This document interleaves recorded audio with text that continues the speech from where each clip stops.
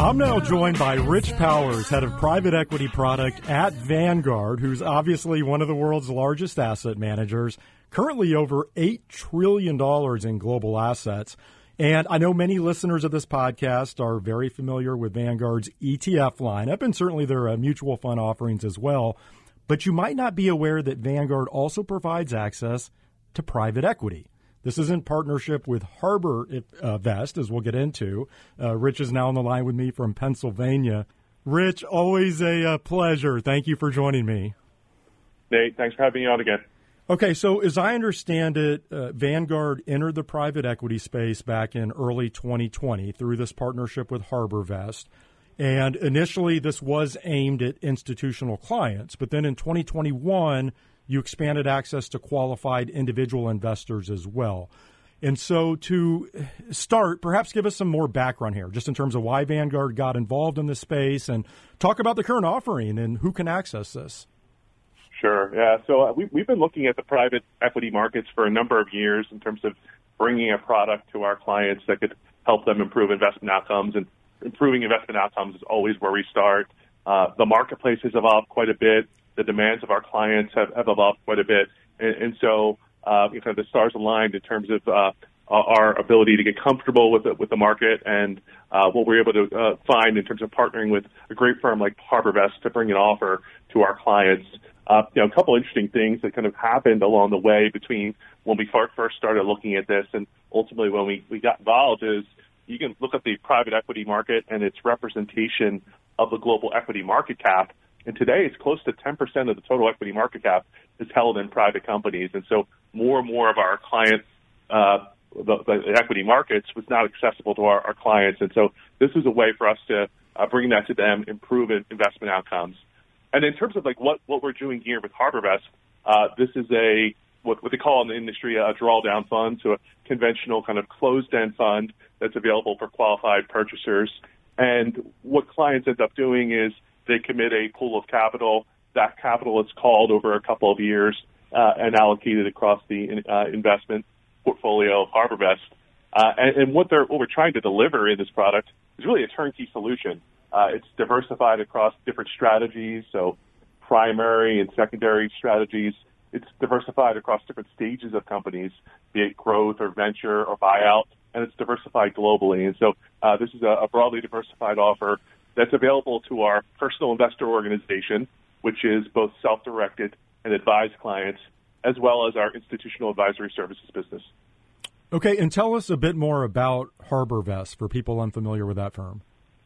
Yeah, so Harbor Vest has a long history of investing in private markets, about a 40-year history, allocating capital in the private equity market, but also in private credit and other segments of the market.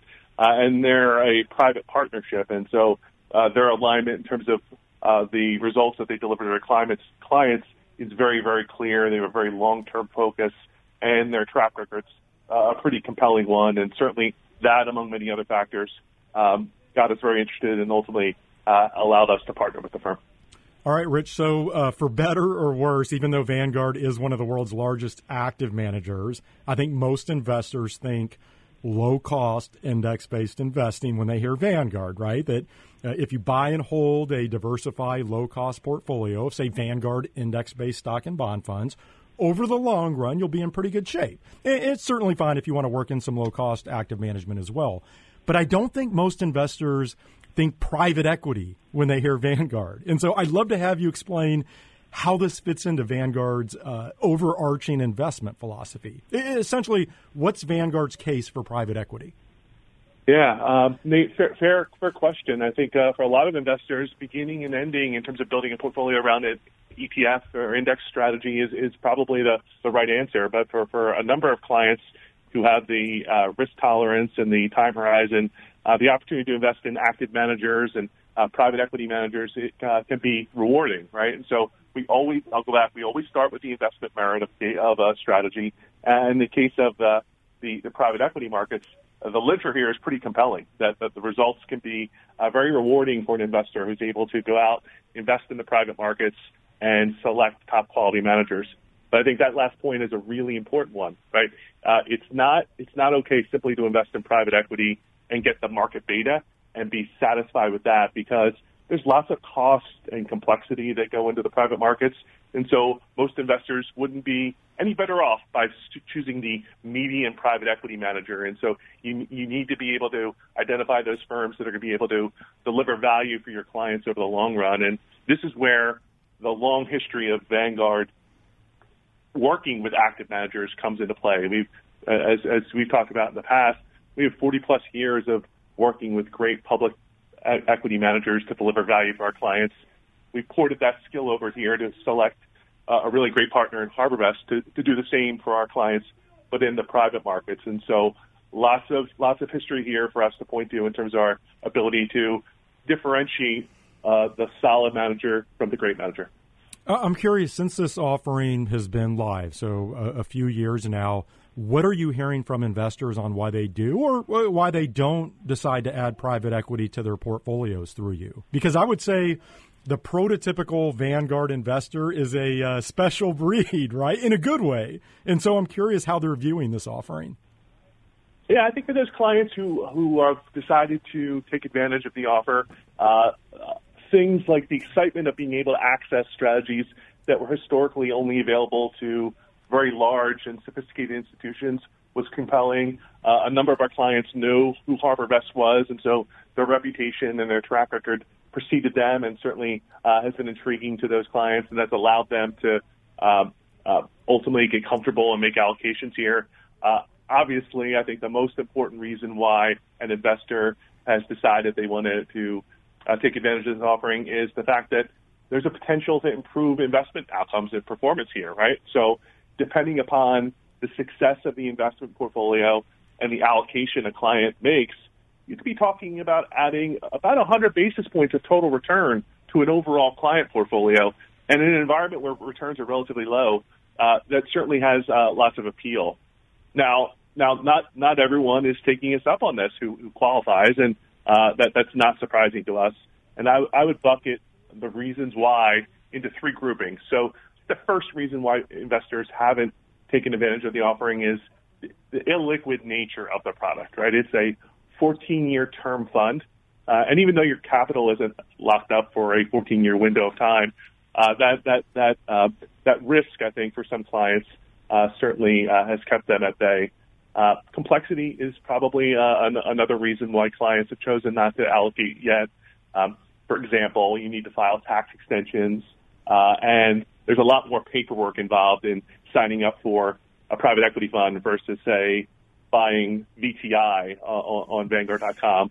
And then the last thing, and this probably won't be surprising to you, is education. Mm-hmm. So for a lot of our clients, private markets are a new concept or something they haven't invested in before. And so, as you can imagine, we spend a lot of time educating them on what it is, what it's not, the value prop, and what you need to be aware of. In terms of that education, and I don't want to get too far into the weeds here, but one of the criticisms that is commonly heard regarding private equity is how the underlying investments are marked to market, or I guess not marked to market. And I can actually see some behavioral benefits here in that optically PE provides a smoother ride because of that. It doesn't appear quite as volatile. Do you have any comments around that topic? I guess that would be the pro that I just gave. Are there cons here?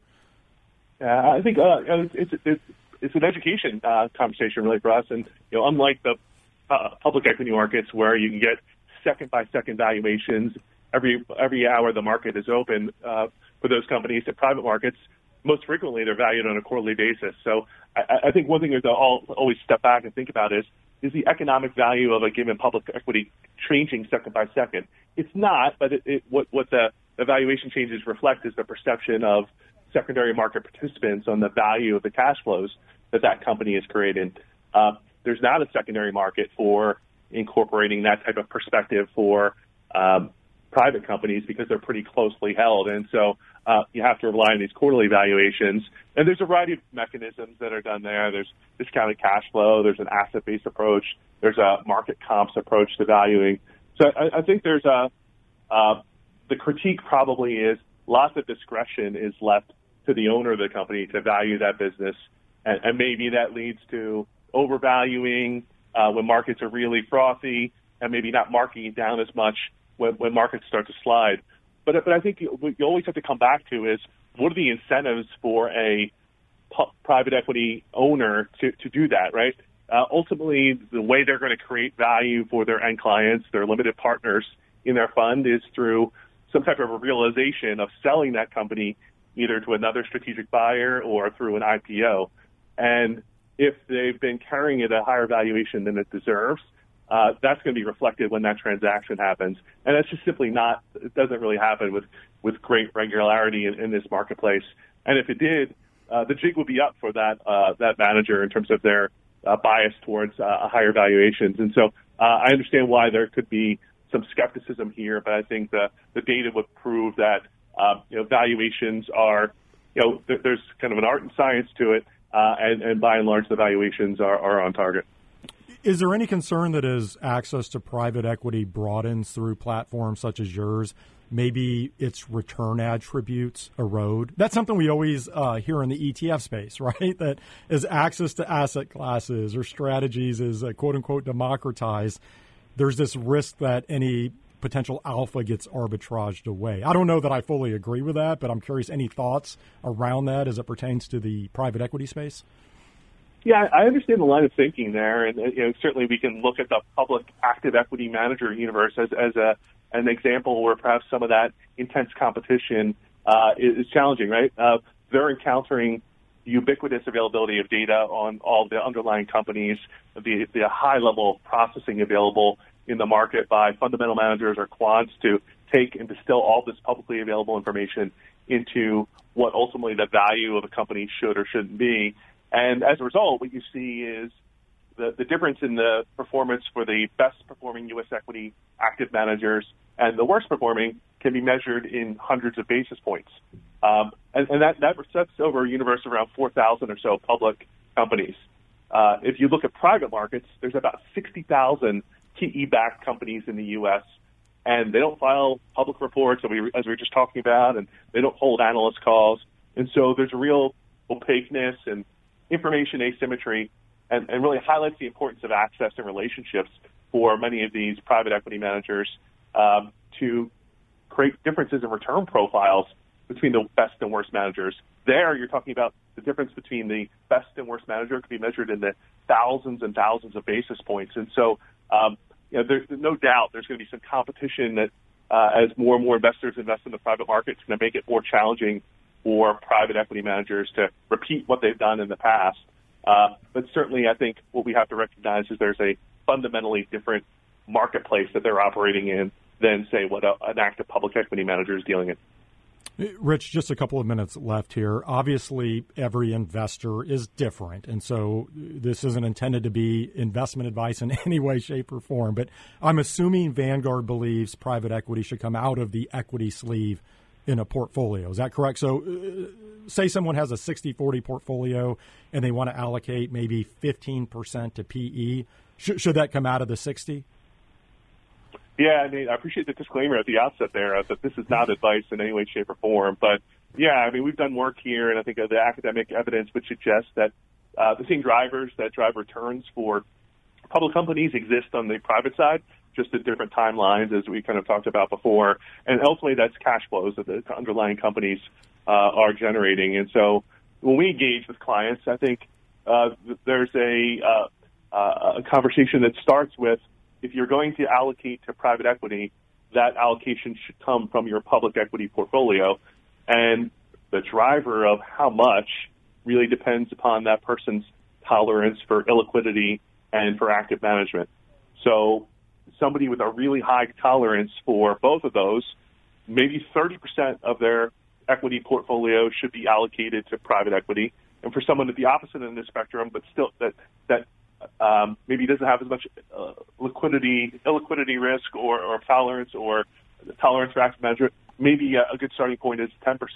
Once you start making allocations smaller than that, I think it ultimately kind of calls into question how much value can be derived from a private equity allocation. But I think what we see in terms of the client conversations we have is kind of 30% is kind of towards the upper end of what clients would feel comfortable with, and 10% is usually kind of a starter position for those clients who are maybe less familiar or just have a lower tolerance.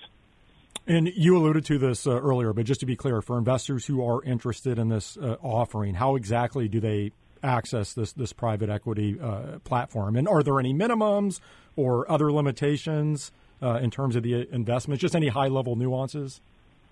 Yeah, this is a different type of product relative to all the other products that you all are familiar with in the ETF and mutual fund form. So this fund is only available within our personal investor organization for both the self-directed and advised clients who are qualified purchasers. That like a shorthand way of thinking about that is they have more than $5 million of investable assets. And then it's also available to our institutional advisory services clients. Think of them as endowments, pensions, and foundations, where we act as a bit of an outsourced CIO. So it's not available across the entire Vanguard platform, only through those two businesses. The other kind of dimensions to the fund are, as I mentioned earlier, it's kind of a 14-year life. Capital is called over the first few years of time. You're not putting in the capital right away, but the capital, and then it's distributed over time. But a 14-year life for the fund's investments, and then those capital calls happen over that front half of that time horizon. So call it the first 5 or so years. So a client, say, if they're committing $1 million, they're not allocating $1 million right away. It's drawn down over the first five or so years as HarborVest is making investments on their behalf. Well, Rich, really appreciate the insight. Again, I think this will open some investors' eyes hearing about Vanguard's private equity offering. Very interesting. Thank you for joining me. Thanks for the opportunity to chat with you again. That was Rich Powers, head of private equity product at Vanguard.